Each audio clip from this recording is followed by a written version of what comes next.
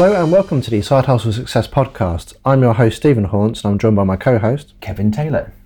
This is a show for anyone who has a product or business idea and wants to go full-time on them eventually, or maybe you already have. This is a show about product design, entrepreneurs, freelancers, contractors, free agents, digital nomads and anything in between. In this episode we're going to be talking about whether you need to find a co-founder or not. Yeah, should be a good one. Well, we both have vastly different approaches to this. Yeah, should be quite good. sure, yeah. So, first of all, a bit of follow-up. So, what are you up to? Still building stuff. We've pretty much finished the purling calculator that we're working on, timber purlins for the UK market. We're also working on a timber post calculator, which you always do is like not fence posts. These are two posts that you use in buildings, so or parts of building structure. So we're just working on that. So just more of the same, really. So what are you up to then, Steve? Anything interesting or? So I've just delivered some training in York. Okay, so yeah. Private training for a company, and that was pretty cool. But I decided to stay up there for a few extra days and just sort of work on the book because it's obviously quite a nice. Yeah, it's quite a nice city. Ancient town. Isn't the reason I stayed up there is this week my wife's taken the kids on a sort of another holiday with her sister and the cousins. Okay, yeah. So they're away for the week.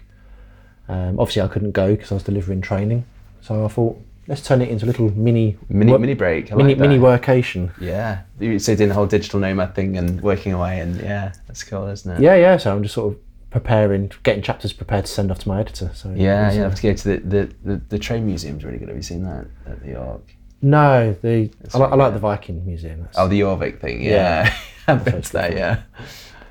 If you're not living in the UK and you're like in the US, Google York in the UK. York, it is quintessentially British. It's like the old York, not the New York. Old York, yeah. Old York. In the old town. Yeah, it's good. Okay, so a couple of questions. So first one is from Sarah. So I have a hobby that makes a decent amount of money for what it is, which is around a quarter of my salary. I know I could scale this up, but I'm worried that if I make a hobby my job, will I start to not enjoy it? What would you do? Oh, it's a tricky one, isn't it? Yeah, it's almost like if you do something, enjoy doing it as a hobby, but doing something full time is very different, isn't it? I don't know. In some ways, you've got to try it, haven't you? I think and see if it's your own thing. So, say for example, it makes a quarter of your salary. You might find you get bored of that, and you want to do something else, and you could still have it as a side project, but have another product as well, or another. Well, it sounds like what she's doing is actually scaling quite well, so she could probably. Build it up quite quickly. Yeah, I think you should probably look to build from that quarter, perhaps to half your salary, or to a point where you feel that you could, quit your day job. I mean, you can always go back and get a job, can't you, if you don't enjoy it? So you could try it and just. There is that school of thought, isn't there, that you shouldn't turn hobbies into jobs because then they're not hobbies anymore. Yeah, that's fun. I know what you mean. It's kind of strange actually because it does make me think about my journey. And originally, I was a sort of freelance structural engineer. I did projects, and it started off as a side project, then became my full-time job. And then I started working on software products. And now I do a little bit of the consultancy work, but I kind of treat it as like a hobby. It's gone back to what it was originally, which was the hobby. So there are options, there is flexibility, isn't there, to do different things, isn't there? So, some people collect stamps. Kevin does structural engineer consultancy. I enjoy doing it. So I like the process of it, and it's something I've done for years. So I enjoy it as a hobby more than almost as a full-time job. So, it's... Yeah, I mean, I'm kind of the same because, whilst I wouldn't say courses is my hobby, recording and doing video editing and all that sort of stuff is kind of a bit of a hobby of mine. Yeah.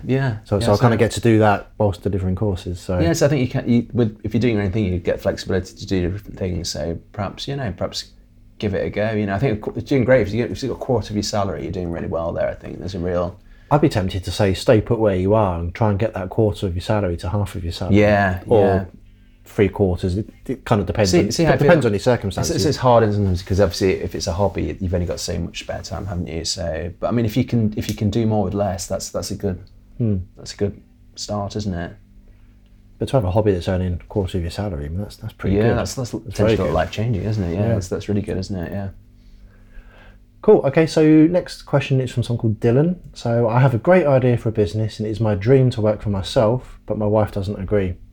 I'm not sure how to proceed. Yeah, this is very carefully. Yeah, this is really tricky actually. I think in some ways you've got to kind of prove your idea, haven't you? So if you build, if you're working on business and you're working on it for years and nothing's ever happened, you never made any money from it, perhaps your wife just doesn't see any point in it. Perhaps she's just thinking of your best interests, thinking, oh, are you just wasting your time, Feels like it, doesn't it? I mean, he didn't go into much detail. He just says, I have a great idea. So, oh, okay, yeah. So maybe I'll actually try and validate that idea. Yeah, perhaps if it's just an idea and you haven't actually done anything yet, perhaps it's just try it. And it'd be great if you did try something and you had some kind of level of success at it, or if you could somehow validate the idea, and then you can go to your wife and say, oh yeah, look, I've had this degree of success out of this revenue, or something's happened, or I've got these contacts, or I've met these people, or it's very hard, isn't it? If you've not done anything or achieved anything, it's very hard just to go with an idea. I think you need probably more than that, don't you? Would you say? Yeah, I mean, I can see where he's coming from. So my wife is very apprehensive about me quitting work and doing my own thing for good reasons. We have outgoings, we've got a family and all of that. So as well as proving to myself that I could do it, I was actually having to prove to her that it was actually viable. Yeah. I think if you can show, like, I think you said when you started out, you set up like a pay why scheme, didn't you? Or that you're going to pay yourself the same salary as what you were. Yeah. So when I to make the transition kind of less scary for my wife, I set up in the UK it's called a pay as you earn scheme. It's basically where you have a salary scheme. Yeah, similar to what you would if you had a job. I paid myself a salary. And the agreement with my wife was I'll pay myself exactly the same as what my job that I was leaving was paying. Yeah. So from her point of view, when she looks at the joint bank account, it's the same amount of money going. That makes it very easy for your wife to agree to it then, doesn't it? Yeah. I think if you're the sort of person who said, I'm just going to quit my job for 3 years and just build out this idea or whatever for 3 years without any kind of money, it's probably stuff like that probably scares me. Yeah, if my wife turned around and said that to me, I'd be apprehensive about it as well. I'm not sure that's a great idea, because if there's no chance of success, or very, very... I think maybe Dylan needs to talk to Sarah from the other question. yeah. Perhaps Dylan needs to get to the point like Sarah, where Sarah's earning a quarter of her salary, which is really good. So perhaps if Dylan has an idea and he can build it out and test the idea and see some kind of level of success with it, I mean, ideally with revenue, So if he can say, I'm earning like, a quarter of my salary, he can go to his wife. And it'd be nice because he might be able to say, I'll use this money to go and you go for a nice meal or something, or go for a day out or do something, and it's nice if you use that money for something nice for the family or for your wife or to do something together, That's quite nice. It kind of proves the idea, doesn't it? I think Dylan needs to sort of work out the idea and then kind of get buy-in, really, doesn't he, with the idea, But it's tricky, isn't it? I think it's always hard with. Sometimes what happens if you do a brilliant job and your wife still doesn't agree to it. It's like, are they holding you back on it? I don't know. Well, I mean, that's a different conversation at that point. Yeah, isn't it? perhaps. Yeah. I mean, he didn't give much context. He just says he's got an idea. But, as I say, ideas are worthless. It's execution. Yeah, you've got to. Perhaps you ought to just try a few different ideas and see what happens. If it's something you could do, a few hours a week, or an hour each evening, and provided you've got time to do that, There's no hint to whether it was a software product or anything else. Or what type of business it was. Yeah, it's good that he's got a dream to it. I think there's, if he's got a dream, then make that your goal. To try and earn a little bit of. I have a lot of respect for anybody who can make a pound on the internet. That's what I always say, I think power to them. So if you can, or can make any money in any business, so if you can go out and prove your idea and earn just a pound, it's you can iterate out from that, can't you? Yeah. Once you've got that first revenue, and just keep going from there. But I think once you've got to a certain point, you're going to get buy-in, aren't you? That they're going to believe, aren't they? They're going to see that you can do what you want to do. Cool. So thank you to Sarah and Dylan for those questions. They made us think, those ones, which is always good.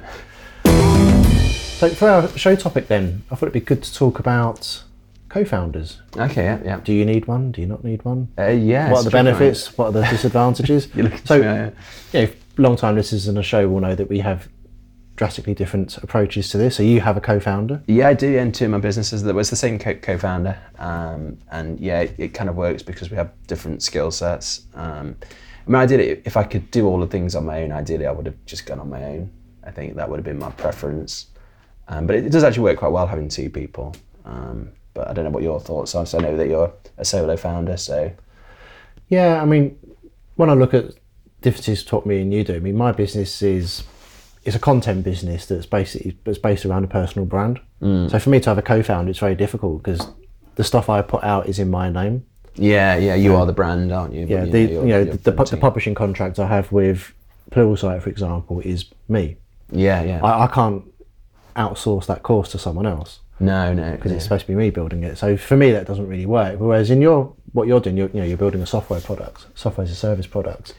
It kind of makes sense because I guess you've got complementary skills. It does work okay actually. I mean, if I could code, if I probably took the time out to learn how to code, which perhaps I should have done actually. It's hard to know in retrospect, what to do. But I didn't at the time, and I obviously had the structural engineering skill set, and obviously I'd needed a programmer to build a software product.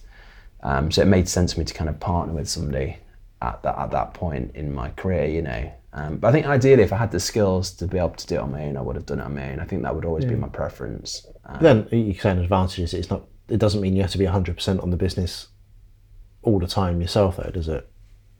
What? So, oh yeah. So I think there's definitely advantage to having two people, just to have a sounding board to sort of meet somebody and talk with somebody and go through all these different issues. So, do you do all decision making kind of democratically between the two of you? Yeah, any big decisions. Yeah, I mean, smaller stuff we might just make on our own, but yeah, any big decision is discussed and we agree upon it. Yeah. I mean, I guess you don't work together every day, like in person. No, we tend to meet like once a fortnight. We do half a day, once a fortnight. We have a proper meeting and discuss. We obviously talk on the phone as well, and we email each other and etc. So we do communicate, but we don't work together full time though. Okay. But it works okay actually. Our particular partnership, but I think it's a tricky one. I think it's sometimes good. Also, sometimes have different complementary skill sets. People might be good at one particular thing, and then people are good at the other thing. So you can kind of use your best, your best skills. So whatever your best skill is, you can just concentrate on that one thing. And if the other person is good at the other thing, that's ideal. If you've got complementary skill sets, that's always. So in your case, you're the subject matter expert. In structural engineering, whereas your co-founder partner. Yeah. Brings those ideas to life. Executes on those ideas and builds a product that works, and they have their own skill sets. Well, they're good at design, they're good at UI, they're good at obviously product and all that kind of stuff, So it does work quite well actually. I think me being the subject matter expert, it does work quite well. When you was forming your business and looking, did you have a co-founder in place already, or did you have to go out and try and find someone? I had this idea for what I'd done is initially I worked down the office from a web design company, like an agency, and I said, I had this idea for a product, and they built this product for me, and it cost an absolute fortune. As I was just a sole practitioner, structural engineer, so I wasn't earning. Oh, so you actually hired this company to build it for initially, you? Yeah, and they built me a product that was kind of basic, but it worked, and it made revenue. So I think it made like £3,000 a year or something, not loads, but enough to sort of prove the idea. Okay. So then after doing that for about a year and a half, something like that, then I just randomly emailed web developers, and say, would you be interested? I've got this new idea. I've kind of built this thing. It's kind of semi-successful. So I've got kind of proven track record, and I was able to find somebody that would work with me as a co-founder, because I couldn't code, and obviously I needed somebody to build the product. So we went into partnership with my first business partner, and that kind of worked okay. But it's a tricky one, because obviously it's somebody.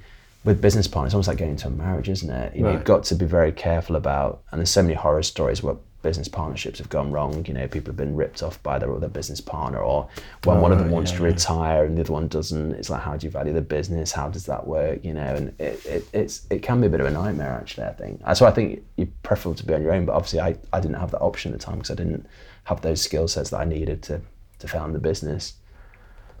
So I don't know, what are your thoughts on being solo or? Yeah, well, as I said, because my business is more kind of personal brand based. So for me, it doesn't make sense to have a co-founder. And if I did have a co-founder, I'm not really sure kind of what they would do or how we'd split the company up. Yeah, perhaps for your business, the sort of the training business that you have, it kind of makes sense, doesn't it, to be.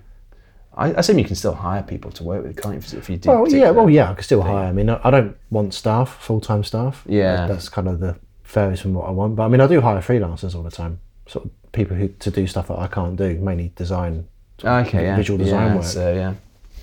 And the editor for my book, she's a freelancer herself. So it's not like even on your own, you're not entirely on your own, or you still have people that you can call. But I'm the sole decision maker in what I do. So if everything lives or dies on my decision. So if I make a bad decision, then it's on me.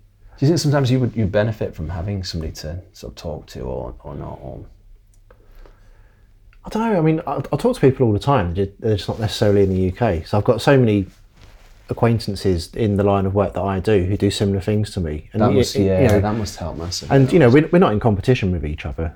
It probably feels like, or it looks like we are, but we're not. You know, we're all building courses. We're all talking at events. We're all doing training, but in different areas. So a lot of the time, you know, I can just go and ask one of my acquaintances, but not that many of them are in the UK. Perhaps if you're on your own, you have to have a good network then, don't you, really? That probably helps, doesn't it? Of other people I'd say the network's very important. I mean, the person who's editing my book, I mean, she lives in Perth in Australia, and she was a personal recommendation from another speaker that I know who also lives in Perth.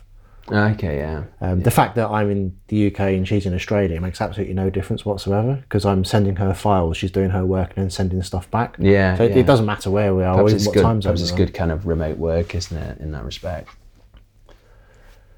Yeah, but I mean, so as I said, you know, that means I have to make all decisions myself. So if I make a bad decision, then that's kind of on me.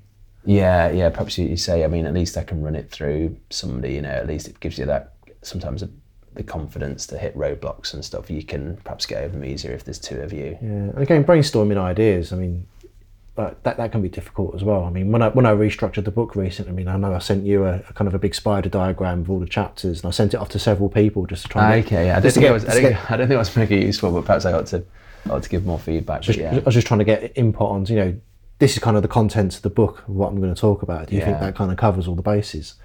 And that initial kind of brainstorm I did, you know, I think I've added an additional 9 chapters. From what people suggested. Yeah, it's good that you've got people willing to give you that feedback. But going back to the point you said about it being lonely, I mean, yeah, it can be. I mean, I'm an introvert. I like being by myself. It doesn't bother me. I mean, it can be. I think it's nice to have somebody to talk to. You know, we only meet like once a fortnight, but yeah, it's nice to have somebody to physically meet. I mean, you know, there's people around the site where the offices that I talk to all the time. I use Slack all the time. So my primary way of talking to Pluralsight and most of the authors on there is via Slack. There's like a massive Slack group. Yeah, that's fun. I prefer like in-person meeting. You get all that extra stuff from meeting people, don't you? You actually get the kind of social interaction and all the body language and all that. Yeah, that's true. You don't get with sort of digital communication. So people from Pluralsight I might meet, well, very infrequently actually. I mean, I met my editor at a conference earlier in the year, which was nice. Yeah. So yeah, I guess you go to lots of events, though, don't you? And yeah, I do. I mean, I've been talk, don't you, at events? Well, I was trying to scale down the second half of the year, so I wasn't doing so much. But I kind of seem to have broken my own rule. Yeah, because I've been booked. So I'm doing a couple of user groups, which I like doing. I mean, I do those for free. I don't charge for those. I'm doing a big conference in November, which is in Sweden, which is a really nice event. But I've just been booked for doing a workshop, private workshop in October. Yeah. Which I wasn't going to do, and I thought, well, actually, no, the cash is useful. So yeah, fair enough. So I kind of broken my own rule there, but yeah, I mean, for me, I think it's an advantage not having a co-founder, so I can move very, very quickly. Yeah, if I have an idea, I can execute on it straight away. That is true. I think when you're with somebody, you have to have some kind of consensus. You can't just go and do something. You kind of have to agree it. And so that does make it makes it less nimble, I think, you know. Yeah, so it's clearer direction. You know, I set a direction, I'll work on something. I mean, there's things I've worked on which haven't done very well at all, but I'll just chalk it up to experience. Yeah, perhaps you can just be focused in what you want to do. But generally there's less drama. I mean, I wouldn't want to be in a situation where there's something that I really, really want to do, and then I've got a co-founder saying, no, that doesn't make sense. Yeah, but I really want to do this. Yeah, I think ideally I'd rather be on my own, to be honest. Yeah. It's good. There's good and bad in both, I think. It's working well for us at the moment, so I'm happy with the way things are. But yeah, I see the advantages to being a solo founder. And we'd like to thank the person outside the office banging a very loud hammer. I don't know what they're doing. There's some construction work or something on the outside. There's some big wigwam teepee thing suddenly appeared in the courtyard outside. No idea what it's for. But anyway. Okay.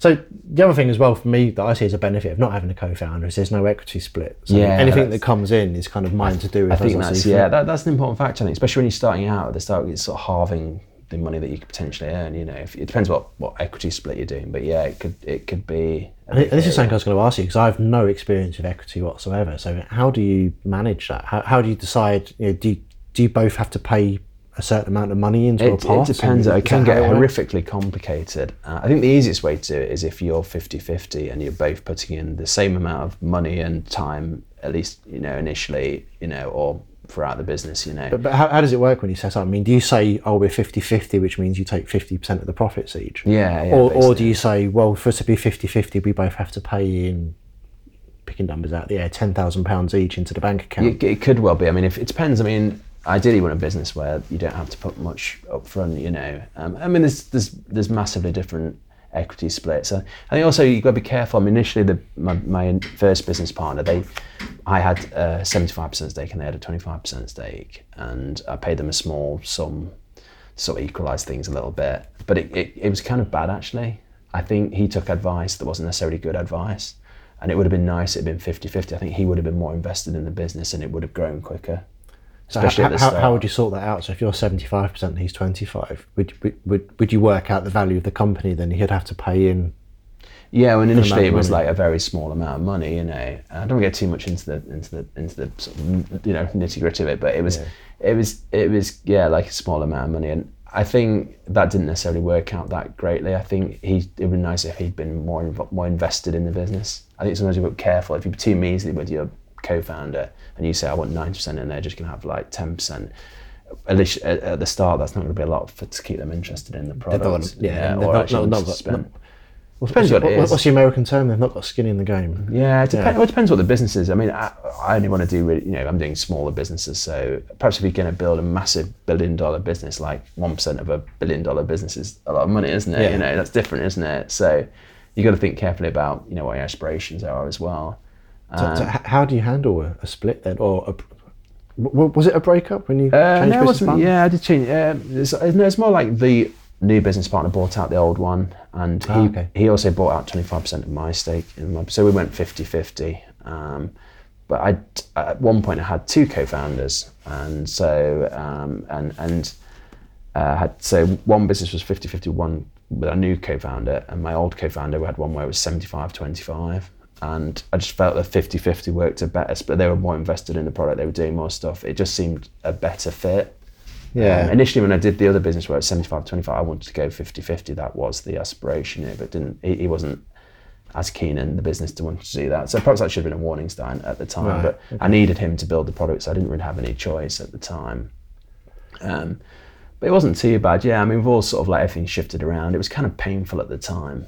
It was horrifically stressful, Sounds it. Yeah, it was a lot of things like, for example, while it was all being sorted out, what was worth what, the business basically went into lockdown, so we couldn't take any kind of dividends out of the business. And it was kind of over Christmas, so we were kind of really skint. It was kind of a bit depressing, actually. Oh dear, yeah. It was quite stressful. So how do you physically manage it? So do you have to have an accountant and a lawyer, or is it just a lawyer? We just had an accountant. We did investigate. I don't want to try and avoid lawyers and solicitors, etc., because they're really, really, really expensive. I think my business partner did consult with a solicitor, and it wasn't anything really that horrific, and it wasn't too messy really. We just kind of did as much of it as we could ourselves, really, to keep the costs down, And there was like things we had to consider. There's all these strange sort of rules about stocks and shares and all this kind of technical stuff, they do. Tax implications. Yeah, as well. you might have to consult legal experts. It just depends on the nature of what your business is and etc.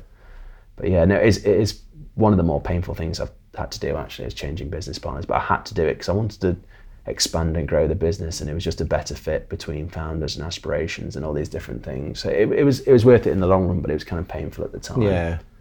Not a whole great deal of fun. That's probably why I would say if you can do it on your own, do it on your own. It's just so much easier. I think from what you told me about the complexities of doing that, you've kind of helped convince me that I would never need a co-founder. No, in some ways it's good. It's good as well. It has its pluses and minuses, like all these things. Sometimes it's good to have a sounding board. It's good to have a different perspective and different skill sets or a different outlook. A bit of diversity is always good in the team. So all these things can be good, but it can be painful as well. So there's lessons to be learned, I think, with co-founders. So I guess summarising that then, so I think it's less stressful if you don't have a co-founder, but that only really works if you're able to execute decisions and all of the business side. And also, yourself. it might depend on the scope, the kind of business it is. Some businesses are probably that big, you're going to need more people to sort of physically get whatever you're doing done, you know. So yeah, that's one of my key goals. Is, you know, I don't want, you know, I want to expand, I want to earn more from it, but, you know, expanding the business in terms of having a head count and all that that's just. But I think in reference to our last episode, it's what does success mean to you? You know, does it mean if your aspirations is to grow $1 billion company, you're going to have a team, probably co-founders, probably multiple co-founders, and a big team. You know, so it's just very different. But if success to you is just working on interesting projects, and you don't need to grow a big team to do that, you know. Did you ever see the Social Network film? I did, yeah. Which is the dramatisation of the Facebook story. Yeah, that's kind of painful, isn't it? I don't know how much of that was grounded in reality and how much of it was just for effective story writing. Yeah. But I mean, you got bits where one of the co-founders was he signed a contract, not realising quite what was in it, and ended up with no shares. Himself out of the business. Yeah, it's very tricky. I think you hear. I assume in your career you've come across sort of co-founder issues where co-founders have been kicked out of companies or founders have been kicked out of companies, and there's just it can be quite painful, can't it? I think if you get other people involved, there's always you're putting yourself at risk. Whereas if it's just your own business, you can't kick yourself out of your own business, can you, or whatever, you know? Yeah. You know, I guess the best way to sum mine up then is it's more of a lifestyle business. Yeah, no, that's a good thing. That's not a negative thing. That's definitely a positive thing. You're in control of your own destiny. Absolutely, but then, as you're saying, in your situation, if you're at a point where, you know, you're the subject matter expert on the product, but you don't have the skills to actually build the product. Yeah. Then, in your sense, it kind of makes sense. Cool. That was quite interesting. That. Yeah. I think hopefully it made you think. Hopefully, thinking of the plus and minuses to, you know. I think it depends on your aspirations, doesn't it, of what you want to do as well. Obviously. Yeah, I mean, I'd imagine, you know, the majority of people listening to this are the people, you know, who've got that idea that they're kind of working away on secretly while they're employed somewhere, and it is a consideration. Are you going to need to bring someone else on? I mean, if you're an absolute, you know, wizard at building software systems, but you have no idea how to do business accounts or anything like that, you may want someone to help you. But often, like a lot of software people don't know how to market their product. So if they go into partnership with somebody who's perhaps a domain expert, a marketer, or something like that, that's probably a really good mix. You know, that can work well. I think it depends, doesn't it? The other thing is, I would recommend if you do find a co-founder, is that ideally is somebody you want to spend a lot of time with first before you actually go into partnership. It's almost like getting married, isn't it? You don't just marry the first person that you meet. You know, you want to go out on some dates first. Yeah. You want to. Yeah, ideally you want to spend. Somebody you want to have known for years, ideally. But I know it's not always possible. But you know, at least try and do as much as you can. Socialise, I guess. Yeah, to get to know this person, especially if you're going to be into business with them for many years to come. I imagine it's quite difficult, isn't it? Because, you know, you could know someone, you think you know someone fairly well, but then, you know, when things get tough, like, you know, if there's a downturn in the market and revenues drop, it's very difficult to know how people are going to react. Yeah. In that circumstance. Yeah, I mean, it's good. My current business partner, I kind of knew him socially many years before we actually went into business. I met him at events and stuff, you know, so I knew him for quite a number of years before we went into business. So that helped a lot, I think. Yeah, definitely. Cool, great. Okay, let's move on to some recommendations. Okay. Do your one first? I'm thinking more about this actually. Is about things like culture, in terms of like work culture. You know, what kind of, as we grow the business, what kind of work culture do we want? And there's one book I've just recently read called The Joy of Work by a guy called Bruce Daisley. And it's just quite interesting actually. It's about how you keep teams productive, people's motivations, sort of like psychological safety. I don't know if you've heard of this. So if people feel that they're psychologically safe, they can perhaps be more honest and creative and not have to worry about things. You know, it's all these sort of things like. It sounds a little bit like the is it the Maslow hierarchy of needs? It's kind of a bit like that. Yeah, I think it's a bit more nuanced. They actually mentioned there is something about motivations, and they do kind of look at that, and also like counterpoints to that as well. You know, the different psychological needs, and it's a bit more complex than I think that's kind of been disproved actually, that theory. But no, it's just really, really interesting. I would recommend it. So is the book aimed at people who work sort of a regular 9 to 5. Yeah, a lot of them are, yeah. And perhaps people who are wanting to create work cultures as well, you know, to think carefully about, you know, how they build teams, how teams work in sync, you know, all these kind of things, you know, how you get that buzz in the office where everybody's kind of working and everything's working at the right time, you know, all these kind of things, you know, they're all kind of important, you know, like about the office layout, just silly things like that. All these things can make a difference, you know. Okay. So I would check that out actually, yeah, it's well worth it. It seems all of the books you recommend I end up reading or or listening to in one way or another. Yeah, no, do check it out. I think it might help you, obviously, with your book as well, potentially. You know, some of the subjects might overlap. But Okay, things interesting. that you're discussing as well. Is there an audiobook version? Quick look. Yes, yes, there is. You got it. You're in. Yeah. Cool, I shall do that. Yeah. Okay, so my recommendation is a channel on YouTube that I've been watching for quite a few years now. It's really good. It's called Charisma on Command. Okay, yeah. And it's kind of like a psychology style, business psychology style thing. But the videos are really interesting. It's basically about how to be confident and charismatic. Okay, yeah. In life, not necessarily just in business, but in life. Yeah. And he does loads of videos. And like one of the things he does is that he'll get out certain celebrities and he'll do like a psychological breakdown of how that celebrity operates and how they become famous. Okay, yeah. So he did a really good one with what's that American talk show host? Is it Ellen DeGeneres? Okay, yeah. So about how she interacts with people, and he'll show clips of videos, and then he'll stop and he'll say, "You'll notice at this point she says this, or she puts her hand here, or you can see she, looks at the person in a certain way before she speaks." Oh, okay. He kind of does his kind of like psychological breakdowns, all these things, yeah. and it's just really, I mean, the videos aren't boring either. They're quite entertaining videos to watch, so you actually enjoy watching them whilst actually kind of learning quite a bit about it. Okay, yeah, sounds interesting. So yeah, I thought I'd recommend that. The science of charisma. Yeah, perhaps I should watch it. Well, how to be confident and charismatic. Oh yeah, I could do with some more of that. So yeah, I think I should check it out. Cool. Okay, so that's another episode in the can. Yeah, another one in the can. Why do we say in the can's kind of referring to when they like use tape in a can? Putting the tape in the can. Yeah, it's kind of a bit like that. Of sorts. We're too old. Okay. And with that, we'll see you all next time. Okay, we'll see you in a fortnight. Goodbye, everybody. Bye.